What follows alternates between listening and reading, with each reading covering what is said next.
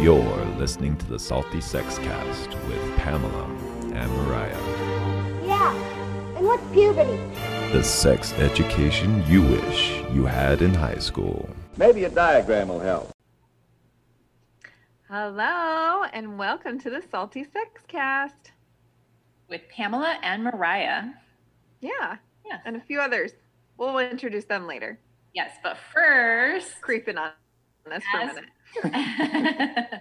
as promised, we are going to unbox our Sassy Box introductory sex toy box that came in the mail today. So Sassy Box is one of our patrons, and they are a subscription service for sex toys. So you get this those, And it's discreet. That's a cute box. Our patrons can see, right? It's discreet. Can see the box. It's really cute, but you have no idea that sex toys are inside. And I don't know what's in here, so this is gonna be fun for all of us. Shake it. Ooh, should we have a running bet? Okay. All right. There's a few things, obviously. I'm guessing there's at least one butt play object. You hope there is. Yes, that's exactly why. It's my favorite, right? Mariah does not like butt stuff, but maybe something in this box will change your mind about that. Okay. Ooh, Yeah. hold on. I'm vibing. Okay. Like something, a nipple clamp, possibly. Just kidding. We'll find out. Let's go ahead and open it. I'm no medium.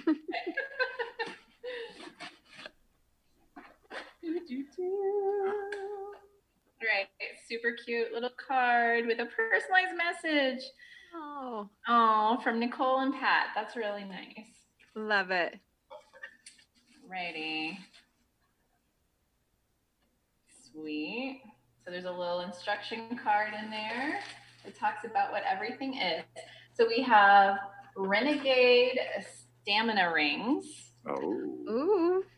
I know that's a favorite for Brady. My vote was going to be there's a cock ring in that box. And there's 3.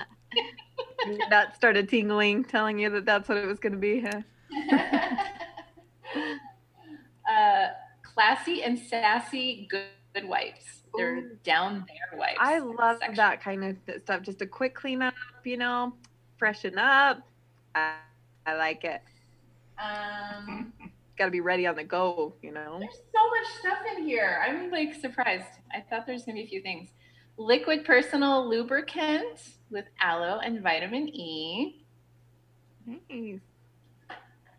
Oral sex dice, Oh. Ooh. so you can blow your privates or tease your ass. Many other things. Okay, there we go. There's Think of a game. Thumper, Oh. made by Collect. Ooh, I don't know how to pronounce this.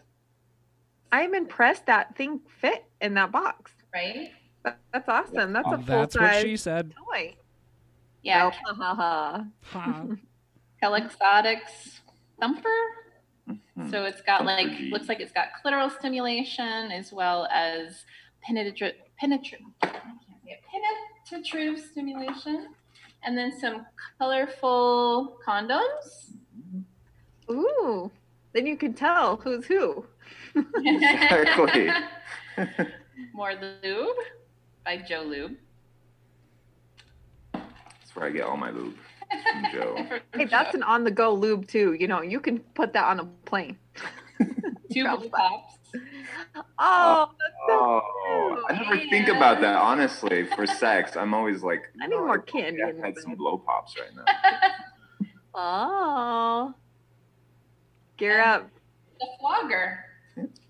Is it a flogger? It's It is more of like kind of a a, flogger. like a nine tails type of Cat thing. and nine tails. Yeah. So yeah, I mean, I've already got a flogger, but maybe we'll try using That Using one's both at once. different. One for each hand. Come on. Yeah, that's what I'm saying. No complaint. Let's keep both hands busy, right?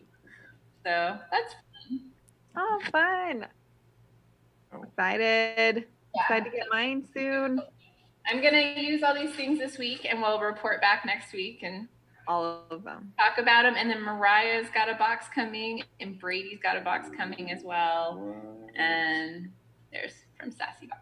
So Thank you, so Sassy much Box. Anyone who's interested in Box looking at Sassy or- Box can go or to Sassy trysassybox.com. Alrighty. So I want to introduce our guest today. Her name is Shauna Potter. She is the lead singer of the hardcore punk rock co-ed feminist band War on Women, and also the author of Making Spaces Safer, a guide to giving harassment the boot wherever you work, play, and gather. Hello, Shauna. Hello. Thank you for having me today. Yeah, we're Thank you so super much. excited. Yeah. Oh, I'm very excited. And I was just saying how you came on in a great week, because the week before we just recorded and talked about sexual harassment, and then like your book and everything. Really don't listen to that episode. You'll probably cringe. Talk about all of our I mean, it's probably nothing I haven't heard before or experienced, right? Doing this kind of work and talking about harassment and what people can do to stop it and how you can take care of yourself if you're the one that's harassed. It definitely is really rewarding and cathartic, but yeah, sometimes I need a break and I can't listen to it anymore. I'm sure. Really, what kind of got you? What gave you the drive to do what you do? I mean, anyone can look up your name and go look at what you do. So we don't want to waste a ton of time talking about too much of that. But what really gets you up in the morning every day and gets you continually? Well, I think these days that's a different question than like pre-corona, maybe what got me up every day. Right now, during a pandemic, what gets me up every day is the idea that I can have coffee and then I can have wine. But in general, I'd say, I started talking about identity-based harassment and started helping people come up with tactics to deal with it, whether they're the person that's being harassed or they witness it or run a space. Really just because I was so fed up with my own harassment. I just couldn't take it anymore. I was in my even just mid-20s saying, aren't I already too old for this? Like, isn't the world sexist enough that you only care about 16-year-olds? Like, why are you talking this way to a 25-year-old? Didn't I already age out of this? Yeah. And you realize it doesn't stop. And you just, for me, I just kept getting pissed, more and more pissed. And I was like, I have to do something about it. So I started a Hollaback chapter in Baltimore, which is a global network of activists that respond to harassment, street harassment specifically, but really acknowledging that any identity-based harassment is not cool, right? And there's things we can do about it. And after doing that for a long time, just connecting with people and tabling and raising awareness, I was like, okay, you know what? The people that get harassed, they know how to take care of themselves. Let's talk to the people that see it happen. Let's talk to the people that run spaces and tell them that there's so much that they can do to make it stop, to shut it down. Yeah.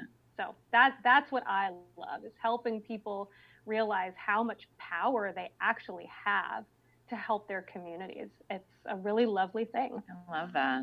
So can you tell us about some of your personal experiences with harassment? Sure. Yeah. You want to have a super fun episode? I'm happy to. I go into the book a little bit with some personal experiences. And I mean, I've actually been thinking lately how much I love wearing a face mask in public these days, because no one has had to tell me to smile. Like, I am loving no one telling me, oh, smile, girl, whatever. So I've liked that, but it's gotten warmer in Baltimore where I am. And so I'm wearing shorts, and I'm definitely noticing the stares, just being stared at. Like, you just can't go outside and get your stupid groceries and come back home without feeling like you're on display. It just gets tiring. And especially like the dichotomy of being so home and isolated and alone, kind of, in essence, right? And then you're outside and it's like it feels like everyone's staring at you because it's just too So, I mean, really, any of that stuff just pisses me the fuck off. I'm just so over it. I tend to feel fine speaking up and just telling someone. So I encourage anyone out there to do that, while also being mindful of their own power dynamics and privileges that they carry around in the world. Yeah. Can you talk to us about your definition of feminism and what role do you think that it should be playing in the modern world? I kind of like to think, like, when I get that question, I like to sort of talk about how, like, it doesn't matter what my definition of feminism is, it's in the dictionary. so that sort of means, like, if some right winger thinks that feminism is eating babies or your only option is to be a lesbian and you hate men, it's like, it doesn't matter what you think either, because that's not the definition of feminism. Okay. So our biases shouldn't come into play. So it really is just equal opportunity, equality for every gender, right? No discrimination based on gender identity, or perceived gender identity. And I think we're not there yet, obviously. I like to ask that question because I think that there is so much bias. It runs rampant. And I just want all of our listeners to know that subscribe to. Yeah, I mean, it means like in my daily life, it means just having someone acknowledge that people in a body like mine are harassed and made to feel less than, but we deserve to go into your bar or grocery store and have a good time, or do what we need to do, run our errand, and not feel that like we have to escape, or that if we told someone that worked there and we asked for their help, that they would be actually supportive and not like, good luck, what do you want me to do about it? Like, I just want, like, yes, there's always going to be a jerk. But the point is, if we can all just acknowledge, like, yeah, people are walking around with some heavy shit and deserve to share that load a little bit with their fellow community members. I think that's what I come up against most often. And in my other job, kind of before this pandemic hit, one of the other things I've been doing for 10 years is repairing like guitar amplifiers, musical instruments, stuff like that. And so often I would get these men coming in with their gear that is broken. They're coming to me to fix it, but they're talking to me about it like they definitely know way more about their amp than I do. And it's like, well, then you fix it. Oh, you can't? Oh, I'm actually the expert. You're literally paying me to fix your amp? Then maybe don't talk to me like I'm 5 years old.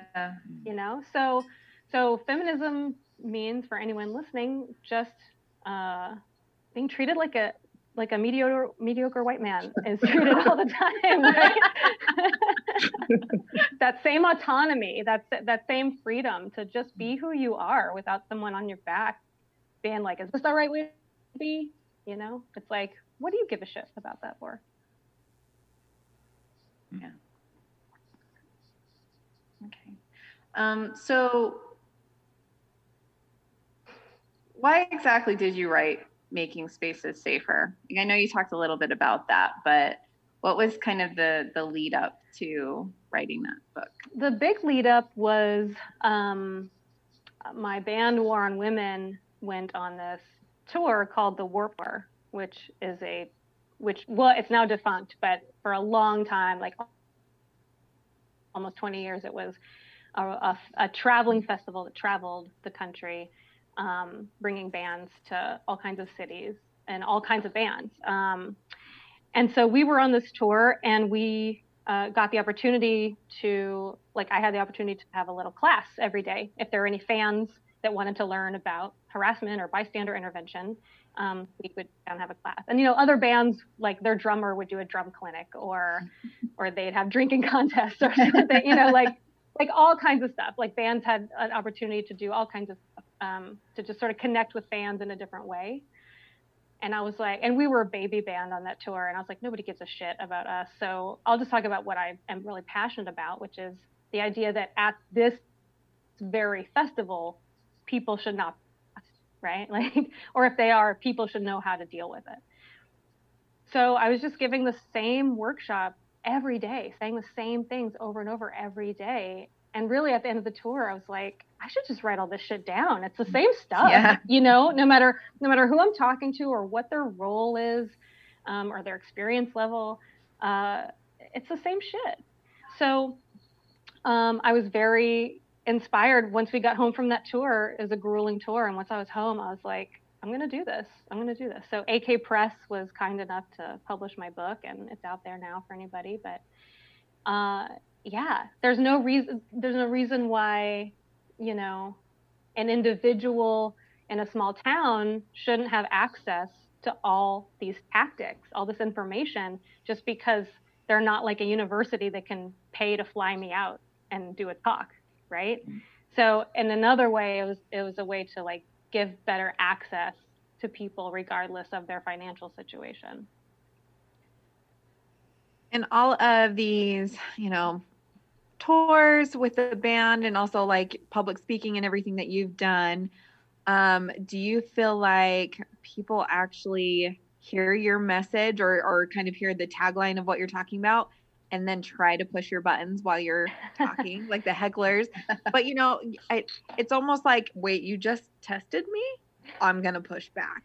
And I could just see quite a few people acting like that. How has that happened? It's happened a few times. And the funny thing, though, is that when they push back, I'm like, didn't you just see me on stage? You're pushing back on me? Like, who has the power in this room right now? Like, I do.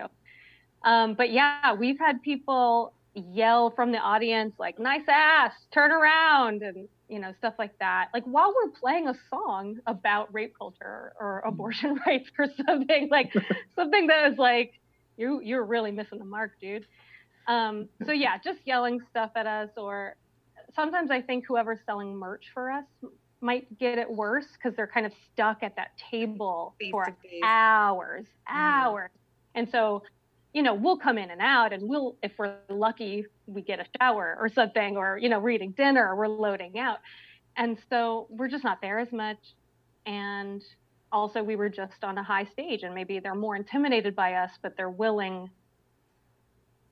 to question the merch person and be like, what does this name even mean? And there isn't a war on women. And, well, this shirt offends me, or whatever, you know, are just like, actually, we also try to hand out free condoms and tampons at any show we play. And like, just men and boys will just walk by and like point and giggle at just the sight of tampons on a table. No, like, just, so it's really ridiculous stuff. But we've been so lucky to tour with so many great bands that really believe in what we're saying, that a lot of audiences are really receptive. We've all obviously built our own audience over the years.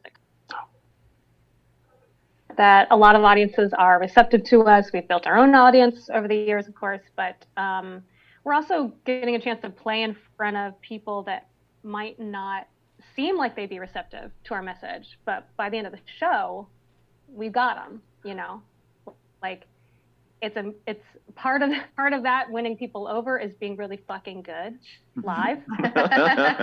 like that's the sugar that helps the medicine go down kind of thing. We got to be good, but we are, and it's kind of hard to deny. And I definitely seem not like a pushover on stage, I guess, is the simple way to put it. So how do you know whether they're receptive to your message if they are receptive to your sound? Does that question make sense? Well, sort of. Like, you're never going to get everyone telling you everything they think at the end of a show, and I wouldn't want that. That sounds terrible. I want 1,000 people giving me a thumbs up or down. But if by the end of the set, there's more people there than at the beginning, if they're looking at you instead of looking at their phones or leaving, you know. And then I love it when, like, some dad will come to merch and say like, hey, I'm gonna share your record with my kid. That was awesome. You know, like whether it's a boy or girl, it doesn't even matter. But they're like, if they say like, no, that's what punk used to be. That's what it should be. Like, you guys are the real deal. Like, I fully take that as a compliment. That's so awesome. I love when you're talking about, because you can see when you have a live audience, that receptiveness immediately. And that's the one thing with the podcast. I'm like, I hope you like us. You know? Yeah, it's weird, For right? it to come back or not, obviously, because we have had just an overwhelming support system and things have taken off we didn't know. So that's why we love having people come on that have messages similar to what we want and really bring that out. Has there ever been any time that you've been invited to speak or play and actually it's clashed with another theme and you're like, oh fuck, why are we here? You know, or scared almost that they've put a target on you? I would say that happened at Warped Tour. Okay. There are some articles out there you could read about that. It's the one and only time that anything I've been involved in has ever kind of gone viral in a way. I don't wish virality or whatever on anyone. And I have so much more sympathy for people that kind of, you know, have something happen and it gets made really public. I fully understand, like, there is no way anyone watching a video or reading an article can know every side of the story or get all the nuance. So it's pretty wild. But yeah, basically we just kind of clashed with one of the bands that played and kind of came to the defense of someone that the band, the singer, harassed from the stage. They harassed someone in the audience that was on tour with us and who was protesting them, which is like, they can protest and then you can be on stage and you can either get through it with class or you can get through it with a misogynist tirade where you're asking the audience to call them a fat cow. Oh my goodness. Right? Calling them a cunt from stage. Like, kind of just, they just didn't acknowledge how much power they had by being on the mic. And that's a huge responsibility. That's how I look at it. So of course, like, it happened while we were on the tour. I felt like we sort of just owed it to the music world, to feminism, to say something about what happened, just have a take. And then of course, by having an opinion about it, lots of hateful comments, lots of terrible stuff. We got pretty beat up online by a lot of misogynists and also punk gatekeepers, people that feel like they know what punk is and you obviously can't know. And so we've had people come to shows wearing that band's name on their shirt, knowing full well that they're trying to like provoke us. And it's so easy to just fucking ignore them because I don't give a shit about that band. And I don't give a shit about a tiny little argument. Like, I know what I wrote is right in a way. And so it's like, what do I care about some random kid that thinks he's going to get a rise out of me? I can perfectly demonstrate the way that other band should have done it by just not saying anything because I'm on stage. I'm the lucky one, you know? So it's weird, but kind of at the end, I don't talk about this a lot, but there were moments on the tour where I felt like I was kind of responsible for everyone in our tour party's safety. That didn't really make sense the way I worded it, but like the band, the crew, everybody, it's like I was tour managing, I was the front person, I'm the one that wrote the article. And if anything bad happened to anyone that was with us, I felt like I had some responsibility to keep them safe. And so it was really stressful at times because I didn't know what random MRA dude was going to use this as an excuse to shoot someone at a public event. Because this is in 2017, like it's not like that kind of stuff has stopped, but it was definitely on everyone's mind that summer. So yeah, it can get really real. It can get really real when you have a different opinion and share it online and you're a woman. Right. Oh yeah. So let's talk about responsibility responsibility a little bit. So who should bear the brunt of the responsibility for making spaces safe? Should it be the multiple choice? Okay, I can do this. Yeah, or you can none of the above. So is it the police? Is it the owner of the establishment or venue? Is it the government, the community? Like just the attendees at an event? It's like all of the above. Okay. It's everyone but the victim. Okay. Yeah. When you are the victim of harassment, there's not really much you can say in that moment to change that person's mind, right? Like they've already determined you are less than them, and they don't care about diminishing you or making you feel small or uncomfortable or scared.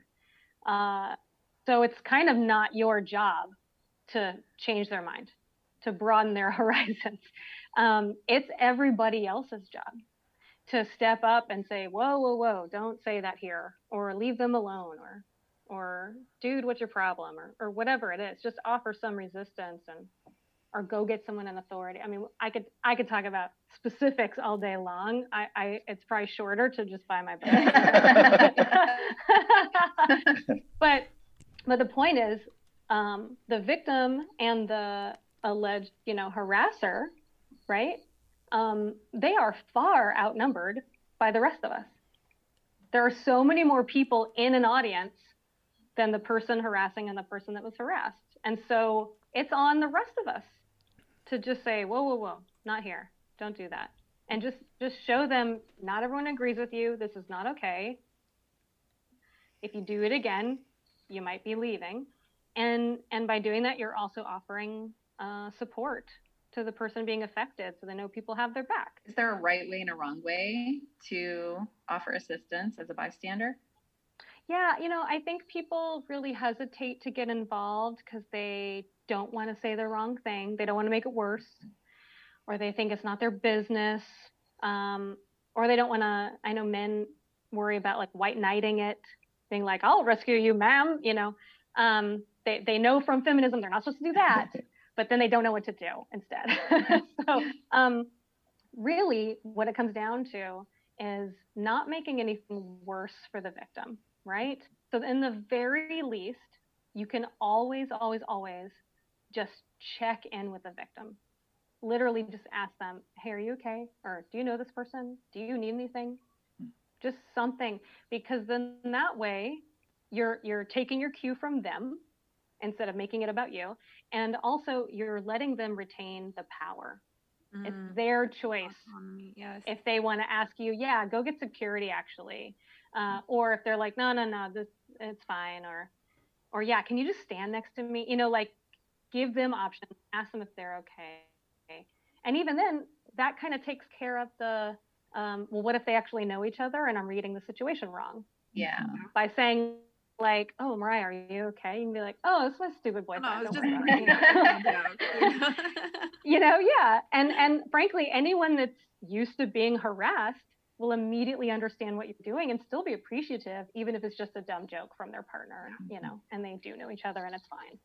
So yeah, bare minimum, just check in with the person. And what if that person isn't able to speak up for themselves at that point? So we can sometimes tell that by just how uncomfortable someone looks, right? If you're like, hey, are you good? And they have kind of shifty eyes and they're looking down and they're like, yeah, I'm fine, and it's really quiet and they just seem like, but are you fine? So one, take the cues, right? If someone seems uncomfortable, like believe that they are. And that's when I would do the whole pretending that we're open.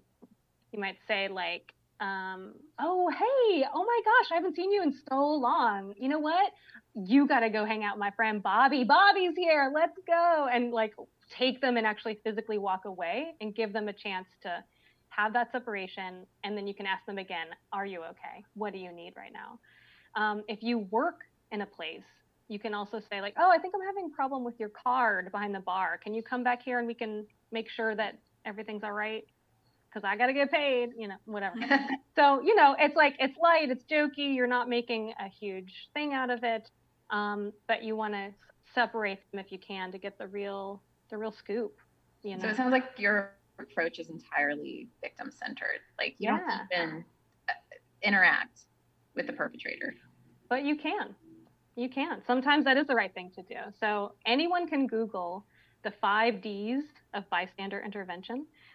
It is in my book. I wanted my book to have like a really like full, complete picture, like start to finish. What are all the things you can do, no matter what your role is, no matter what your authority is, your experience, whatever. Like here's everything in one place. That's what I wanted the book to be. But there's plenty that I didn't make up myself. And one of those things is the 5 Ds of bystander intervention. That's from Green Dot and Hollaback. So one of those Ds is direct, is where you just say like, stop using that word, or leave them alone, or dude, what's your problem? That's direct. You can also delegate. Go get the security guard, go get someone else, or even just get another person to stand with you so that you look a little more imposing than just one little tiny 5'4" lady like me. But I think that people that have a lot of privilege, that maybe are tall, or bigger in stature in general, or that look the same as the harasser, I feel like it's their job to be direct and just say like, we're not all with you on this whole racism thing, dude. Like, can you lay off of this? Like, alone. And like telling them to shut it down, if it's a white guy it's going to have more power coming from another white person, right? And so it does matter that you would want to be direct in that moment. But you can delegate, you can distract, you can document. There's a lot of things you can do if your physical safety is at risk. Like you can't help anyone if you're being harmed, right? So you got to be safe, but then you got to. How do you choose words when you are opting to be direct that don't escalate the situation? It's just staying calm, right? There's no reason to even match their level of aggression. You can just stay calm and be like, dude, that sounds hella racist. Blah, blah, blah. More racism. Blah, blah, blah. Yeah, that's racist. Get away from us. Sorry. Thank you. Anyway, and just walk away, move on. Like, let's get out of here, away from this person. But I think it's good to recognize, I think one of the things that we need to keep in mind is that direct does not mean having a debate with somebody. Like that you don't actually owe anyone hours of your time, right? Especially a stranger that's just being a jerk. So say your piece, say what it is, say what's happening, and then move on. So hopefully that's less stressful than like, okay, we got to get a good enough relationship that I'm going to invite you over for the holidays. No, that's not necessary. Or even like, oh geez, I haven't done my research, so I can't approach this person because but again, that's why I say formed way. Yeah, but that's why I say in the very least, just go up to that victim and say, are you good? Yeah. What do you need? Like anytime we go blank and we can't remember our 5 Ds after reading Shauna Potter's book, just go straight to, are you okay? Yeah. So Pamela listed off a few different levels of intervention. We had the police, we had all sorts of things. Who have you found that's been one of your biggest allies in the message you have to share? Just other community members. Yeah. Honestly. Start with the individual. Yeah. And that's what I focus on. Like one of the points of my book, not only was it so that all this info could be financially accessible to more people, it's also a book that doesn't involve the cops in any way. We don't need them. We don't need them to make our communities safer, to make our favorite gathering spots safer. We just don't. And because it doesn't work.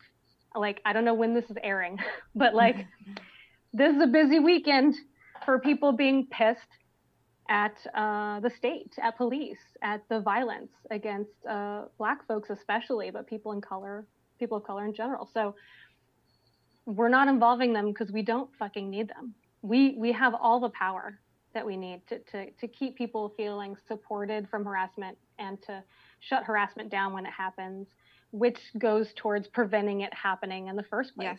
If people know it's not going to fly here, you're not going to get away with it, then it stops happening. So it's really just community members. I think people now, because so many people get like called out online and dragged and all that stuff, I think finally businesses understand that they can't just ignore incidents of harassment, that they need to address it, they need to deal with it, and that it's not that. I think in the past they could ignore it, it would blow over, people would forget, and they'd keep giving the money for their beer or pizza or whatever, right? But that doesn't happen anymore. And so they have to be a part of the conversation, and they have to be transparent and normalize shutting down harassment. So I think they're realizing it could affect their bottom line, which is what most people care about. And that's fine with me, whatever it takes, to recognize that they can make a difference in making their space. Like, do you want your space to be fun for harassers or people that get harassed? Yeah. I know what I would choose. So can you talk a little bit about how harassment we don't just have to talk about harassment. Oh yeah. We talk about sex toys I'm or almost at the end fun of stuff. Yeah. my list of questions about that. Because that was last week. Well, I'm curious because you have, all of this experience in the punk world, and because I haven't been to a lot of punk shows, maybe just like one or two, and I'm not really familiar with it. So, like, does harassment take does it have like a different flavor in that environment versus a bar that, just like a local bar or any other kind of like local venue? Like, I guess I'm asking, like, does each of these establishments have their own unique challenges?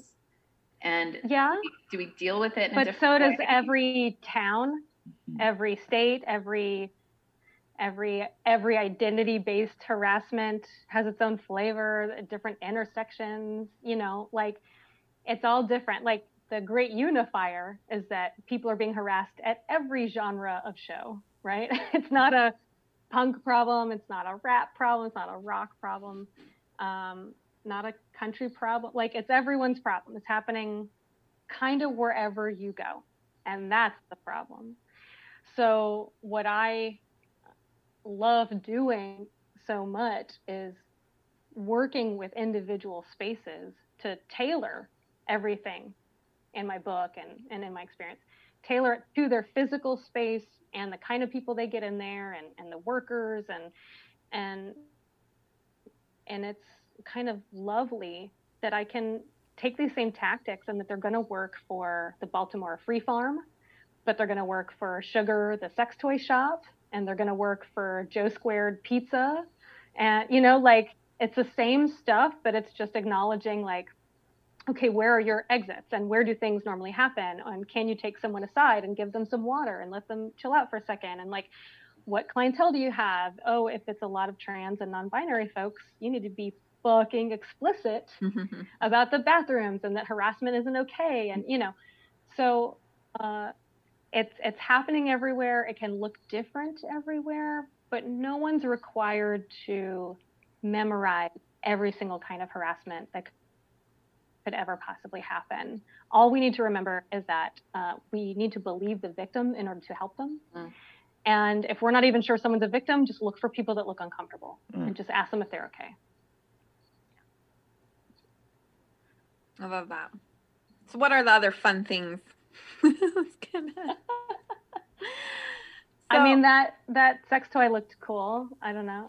No, it was very nice. I actually have a Pink's question. not my color, but yeah. For you, Shauna.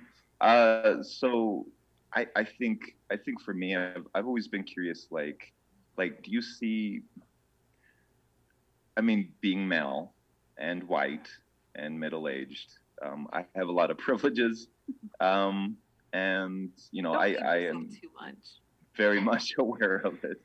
But I'm just curious, um, do you ever get like people and you're talking to them and like they're like, especially men, and they're like, I'm not a feminist, or they say something silly like that, or just like they have that thing about them, and then after like having conversation with them, and they're like, I think I am a feminist, you know, type of thing. Like because to be defined as a feminist, you know, I think a lot of men would think, oh, that's a woman thing. That's not me. I support feminism, but I'm not a feminist, which doesn't make sense. But I mean, I'm just curious, what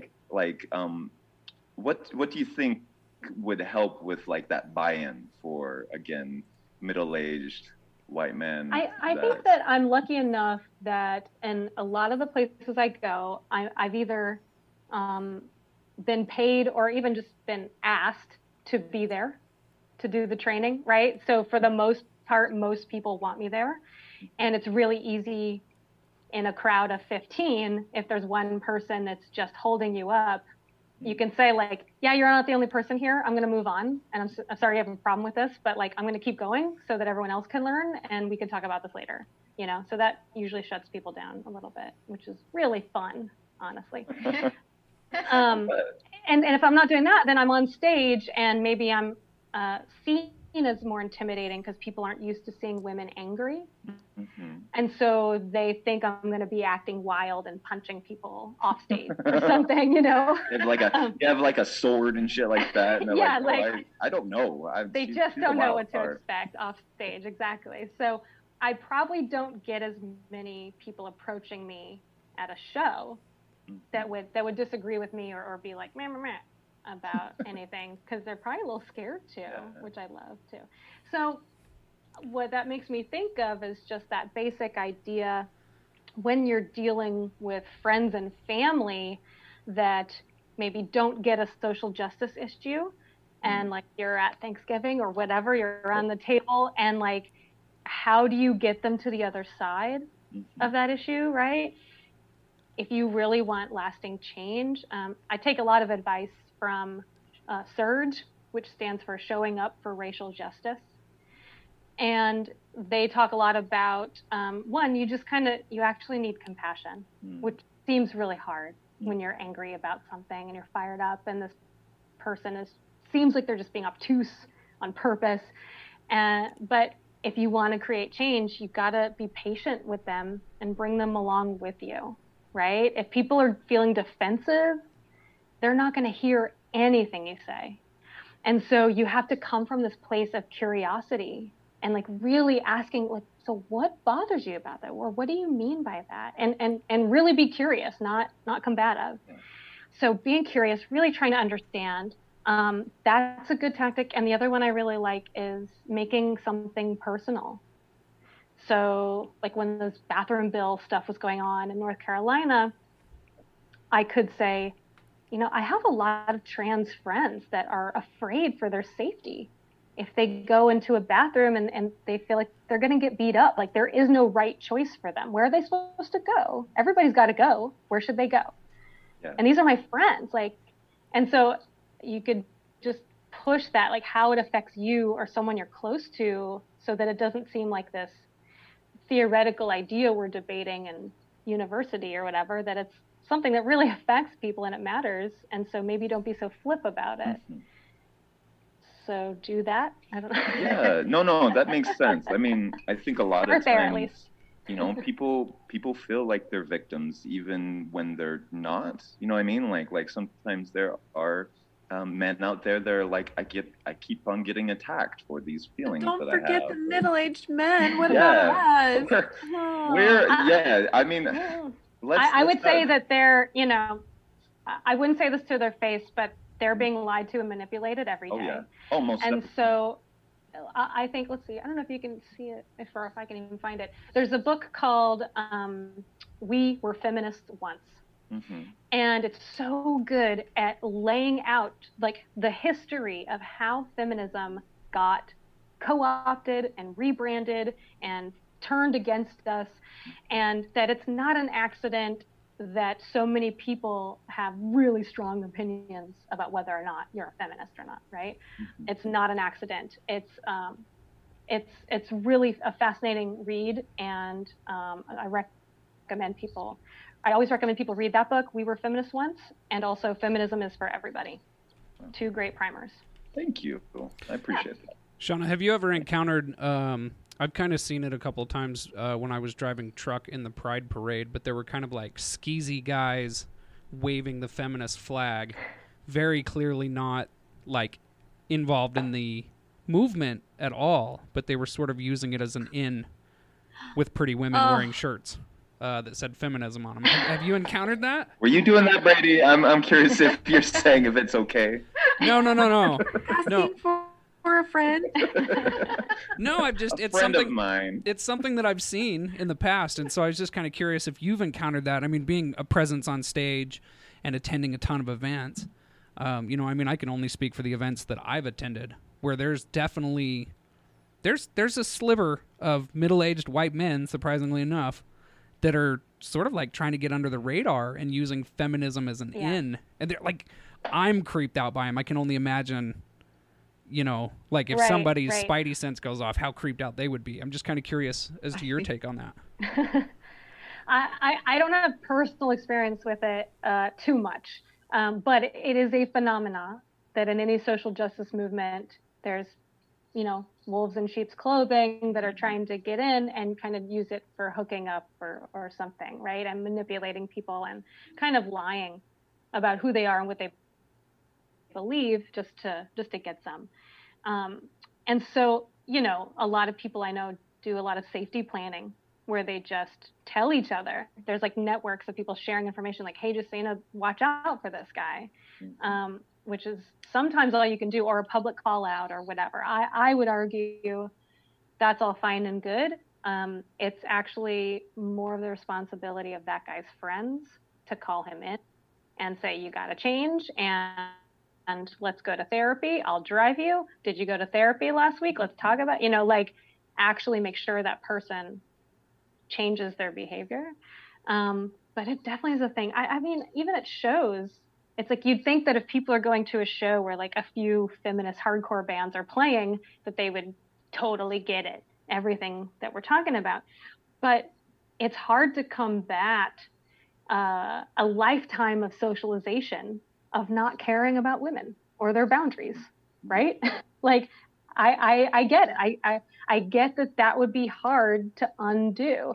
It takes a lot of work, and not everyone's there. So I've seen someone, we played overseas in the UK with this band called Petrol Girls, and there's just kind of this guy hanging out all night at this one show, and we were all sort of passing him off to each other. Like we could only take so much of the in your face, blah, blah, blah, blah, blah. And it's not just that he was a talker or a close talker, but he had has a creepy vibe. You just know, right? And so we're all like, okay, well, I got to go check on merch. Why don't you talk to Brooks? Whatever.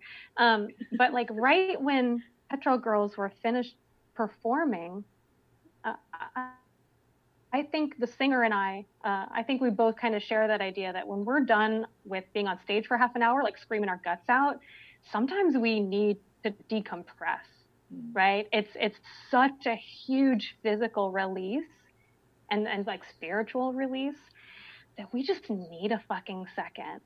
And it's not that way for me every show. I think she's a little more needing that than I am. But like, she was like making a beeline from the stage to this closet backstage.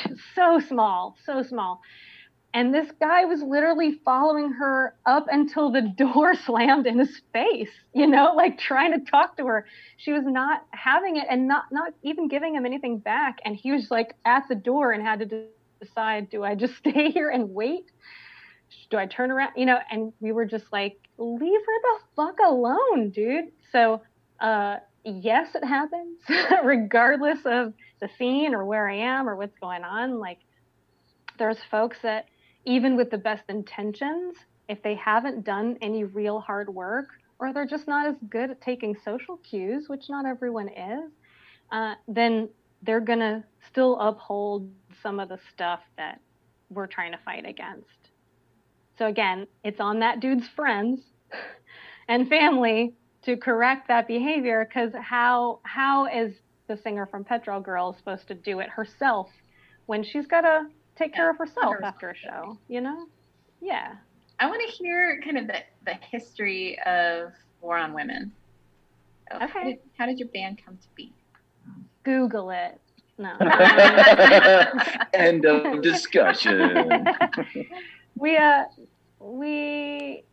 The guitar player, one of the guitar players, Brooks, and I, he and I had been playing in a band before War on Women, and we, bands fizzle out. I've been playing guitar since I was 12. I've been playing live since I was 14. Like, bands come and go, and you do your best and whatever. But our last band was sort of fizzling out, but we didn't want to stop playing. We were the only ones left in the band that still wanted to play. I couldn't help it. And we were like, let's do something else. Let's do something like heavier. Let's do something like tough. And I was like, I'm also really pissed about the state of women's rights and how no one seems to give a shit, and how this stuff is like, I shouldn't be protesting this because it's been protested for so long, hundreds of years. Why is this still a thing? And we were like, okay, well, let's do that. Let's do an angry feminist band. And okay, deal. We shook on it, right? And it just started from there. And that was in Baltimore about 10 years ago, is when we were kind of having those conversations. And the term War on Women was finally gaining mainstream traction. It had been introduced before, but it was being talked about in a more like real way, tangible way. And I think it was actually Brooks that was like, let's call it War on Women. Like, let's let people know up front what we're about and what to expect. And I was like, okay, let's do it. Let's do it. So we've been going ever since, right? Writing about as much stuff as we can while still letting it be natural. And, it's hard for people to say, you should write a song about this, right? No matter what it is. But it's like, I got to find an in. I gotta connect with it in some way. Like, it's still a band. It's still like personal and vulnerable, even though it's about these bigger issues and stuff that I don't even personally have to deal with all the time. So, still very much a creative process, but then we just try to, at least lyrically, I try to do it in a way that just shows a lot of different perspectives without speaking for anyone, if that makes sense. Yeah, I mean, for myself, I have always loved like angry women music. No, I mean, honestly, it's very complex, and it's real anger. Like, it's real fucking anger. Like, when you hear it, you're like, holy They'll fuck. fuck you up. Yeah. No, like, I mean, when Napster was around, that's how old I am. And I was a teenager. Like, my first thing that I downloaded was Ani DeFranco. And I didn't know who she was, but I just remember, like, it really changed my perspective on like what anger is. Yeah, right. Like, because I mean, it was like rooted and like, like fighting against the system that was totally against what she was about and is about still. And like, my daughter, who's 3, is named Ani for that reason, because like, wow, the world needs more women that are fighting against the system that's really fucked up. I feel like I should tell anyone listening that if they think that we sound like Ani DeFranco, they'll be disappointed. No, you guys don't. I think that there are some acceptable ways that society lets women be angry, and I think that we're showing a different one, I guess. Almost definitely. So I just didn't want anyone to get like real sad when they heard some heavy riff. No. Just talking about the the angst of like the feeling of emotions. By all means, I heard some of your music today, and I was like, that's not Ani DeFranco. Not at all, which is good. I just mean in the sense of like like when there is anger and other things, and it's coming like from like there's like just songs that I've heard from like really good hip hop artists that are really speaking their heart, or good punk bands that are really speaking from their heart, or folk, or whatever it is. If they're speaking from their heart, and it is a place where they're like, this shit isn't okay at all. It's just, you know, it's Yeah. so cathartic. The and word it's I so- connect to a lot is righteous anger. Mhm. That's Yes. what matters to Do me. you ever find yourself maybe at a moment where you're like, oh, fuck, what did I do? Like, I opened a can that I wasn't quite ready for this heavy weight of my shoulder. I mean, you are, in a sense, a spokesperson for this. And did you really think that it was going to be, you know, as either hard as it is or whatever it was? But, I mean, how has that been? So Warped Tour was one of those times where I was like, should I have done this? But then in the end, I was like, yes, I should have. Like, fuck the old guard of punk and fuck misogyny, right? But and your question makes me think of a specific incident, actually, of playing somewhere in LA.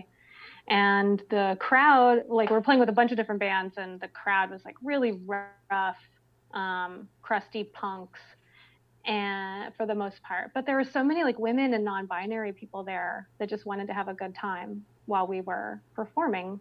And you could tell there was just like a couple jerks that were just like, oh, music's playing. That means I punch. Yes. You know, Ooh, like I that hate means I those. punch and kick, and I don't care about anyone else around me because there's music playing. And it's Right, like, I'm right. sorry, but Mhm. there's so many people that are marginalized, that experience violence every day just for being who they are, that being punched in a mosh pit is not super fun for them. They don't actually want that. And while some might, and it's cathartic, it's just sort of like a read the room moment to me. Yeah. It's like no one is into this, dude. Like, nobody is into this.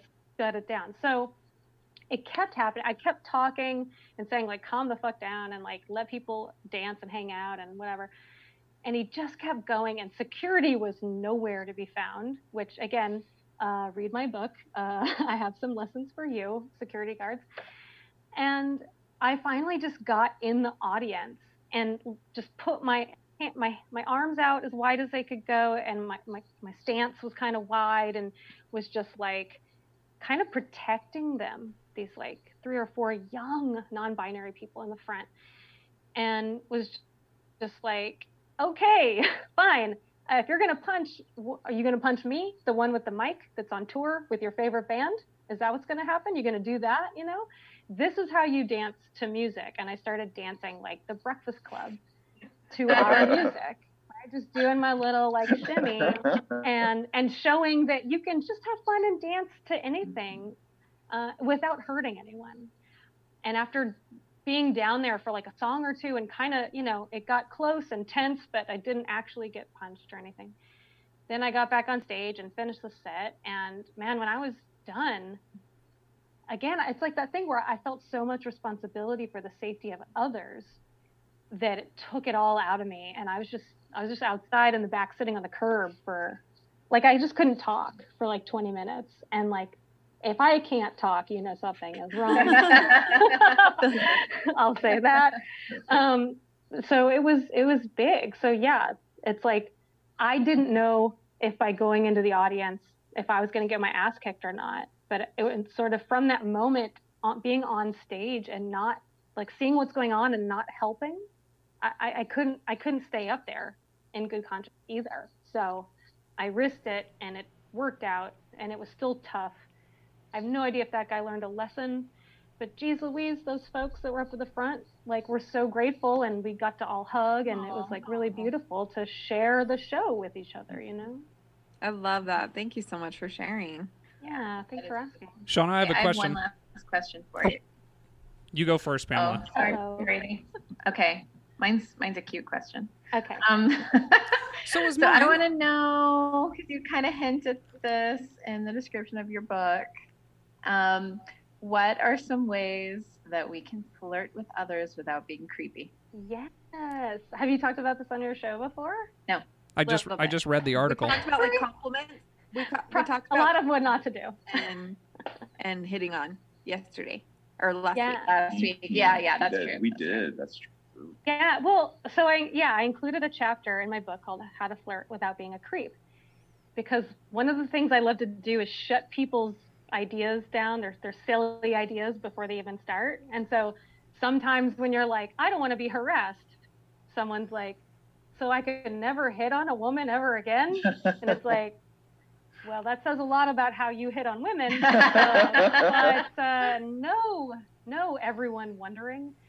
We can still flirt and have a good time and hook up and whatever, but we can do it in a way that just respects that people are people and not just like fuck machines, right?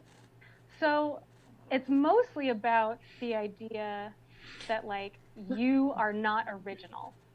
Whatever you're about to say to this person, they've heard it before. You might not even be the first person that night to talk to them about it. And so what is your goal here? Are you actually trying to make a connection with this person, or you just got some shit to say that you could just keep to yourself? Usually I'd say you could probably keep it to yourself. Like, don't chit chat for no reason. You could be leading them on, and you're probably saying some dumbass shit anyway, right? So be quiet. And if you can't be quiet and you want an actual connection with someone, don't talk about things they can't control. Their body, right? How sexy they are, how they make you feel, you know. I say focus on the things that they decided, like the cool shoes or the color in their hair, you know, stuff like that. Just be like, those shoes are awesome. Oh. Say something like that, or like, or I've read that book. I think it's really cool. Have you read their other stuff? And you can only say that if you've actually read the book and you think it's cool, right? Like, don't lie either. So focus on what they had control over, but then acknowledge that, you know, someone like me, I have a few tattoos. I certainly had control over that. But again, I've been asked about them over and over and over again, and I'm instantly bored and thinking that you're creeping on me, right? So like things like that, you want to just acknowledge that you're not the first, and to just give them some privacy and not make them feel like on display for a couple of those ornaments that they chose for themselves and paid for, you know. And take the no. God damn, take the no. if anything at all, it leads you to believe that they're with someone else, they're hanging out with their friends, they're walking away, or they go, okay, you know, and have that little like nervous laughter. It's a no. It's a fucking no. Like, leave them alone. And if you're gonna shoot your shot, just literally say, hey, I think you're cute. Here's my number if you ever want to call me. And then walk away. Walk away and don't linger and creep on them for the rest of the night. So that's my advice. I'm feeling very passionate about it. I like it. That was good. It was Thank really you. good. That was helpful. Be direct. There's more in the book. I feel like I need to go to the bar with Shauna. She needs to be just like my wingman person. Oh, I got you covered. I'm ready. Not that I'm looking for anyone, but I know like she's got me. You know, like, you should just have her like on your cell phone, and she's there with you all the time. Like, in I'm the Zoom phoning a or- friend. Now you're This- going to say. Yes. I love that you mentioned Happy shoes to. because I like pointing out shoelaces. If somebody has taken a long time to put on different shoelaces in their shoes, I will walk up and be like, how long did that take? That is cool. And I get a way more positive Yeah. reaction than anything else I could say, hair color or anything like that. So one of the questions I Yeah, wanted because to... they put like effort into that, right? Yeah, especially when they tie them up where they're, you know, it's not the standard crisscross or it's just like straight across. I notice that because I've done it to my shoes. And like I pointed it out to You little punk rocker. I'm into it, Brady. Oh, I totally put effort into my Converse. Otherwise, they wouldn't be cool. Like, you have to. It's a rule. It's in the Constitution if you've read it. Anyways, one of the questions I wanted to ask is I have a little girl. She just turned 8. And her favorite band is Skillet. Skillet was coming around a concert, and I was going to take her to it. But unfortunately, it was in a bar, so I couldn't take her. But Little panhead. she's so cool. She's cooler than me. I think she likes Skillet too because she loves the music video, and she said something to me like, "That's a girl playing the drums. Are they allowed to do that?" And I was like, "Of course they're allowed to do that. That's why you have a drum set, dude." Oh, shit. So she's got a drum set waiting for her if she ever wants it. But my question was, I try to show her, like every Valentine's Day, I show up at school, flowers, stuffed animal, and I try to show her that, you should never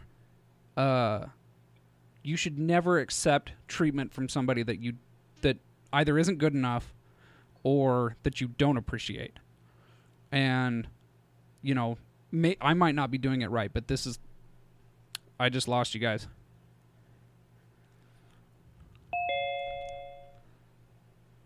For being so nice. You're out of here. I'm back. You've been booted. I'm sorry, back. Brady. Can you hear me now? He's coming on.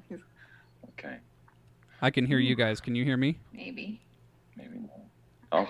Yes, we Yes! can hear you. Yay, you're back. Oh. I'm back. Missed good. you. Woo. You're gonna have a lot of editing to do, Brady. So- Sorry. A lot of 10 seconds there. I know.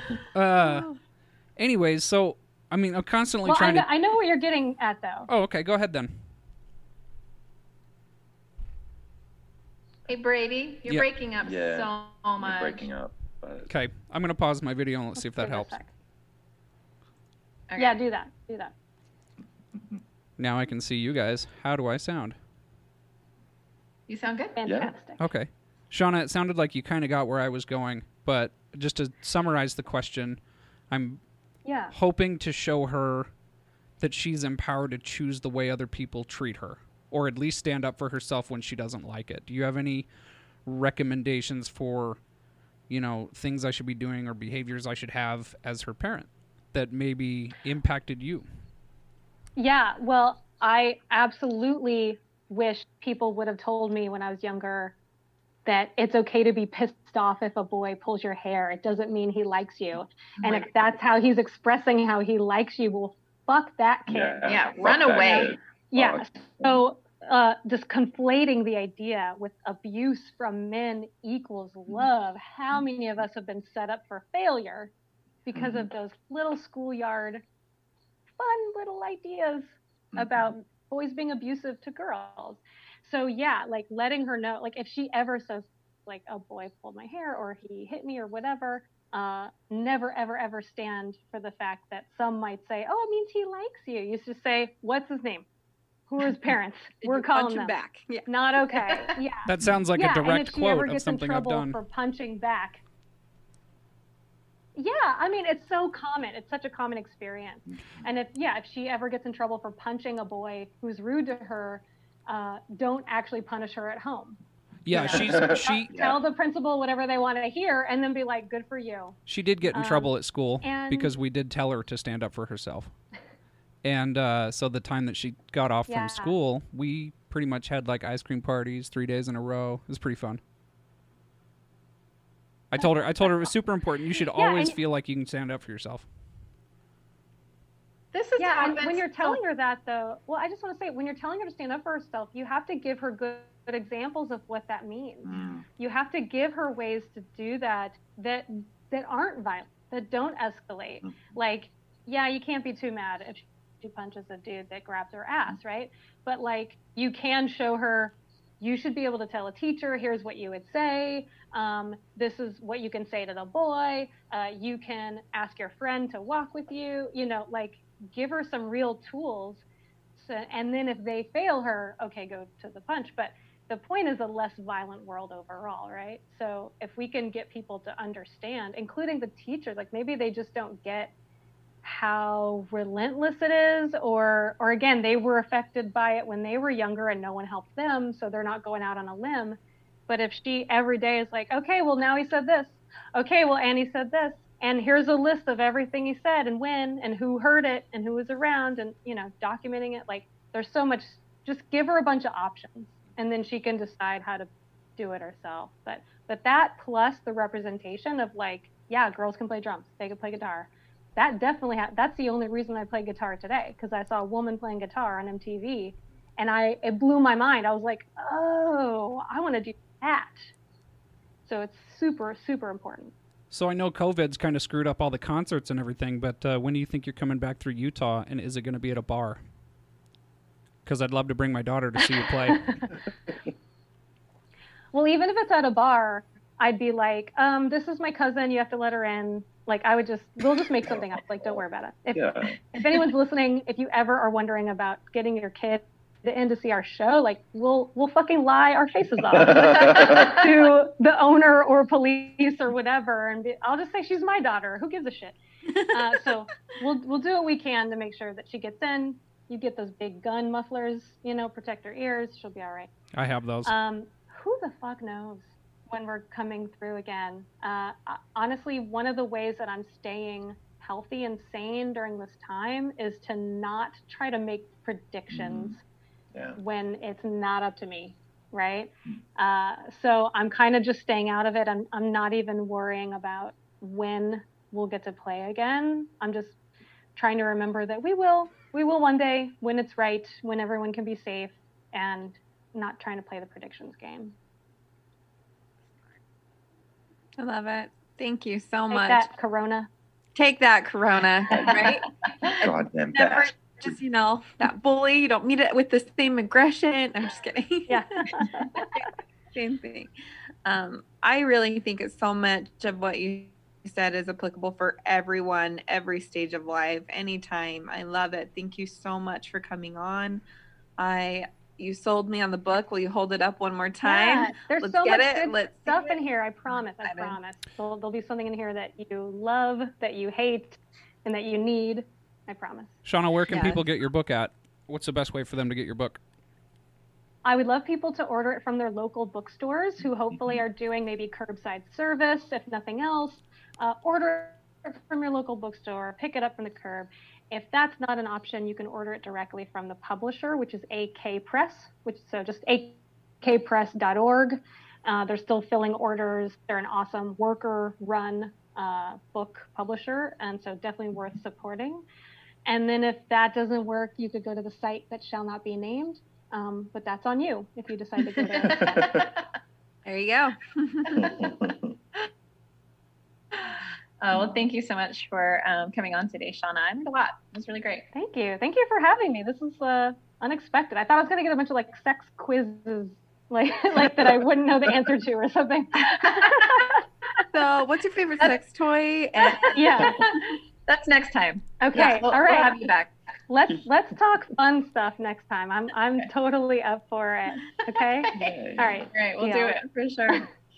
All right, good. Well, thanks everybody for joining us, and we will see you. Well, we won't see you, but you'll see us if you're one of our patrons on Patreon. So please join our community there, and if you have anything you want to say to us, you can email us at saltysexcast@gmail.com.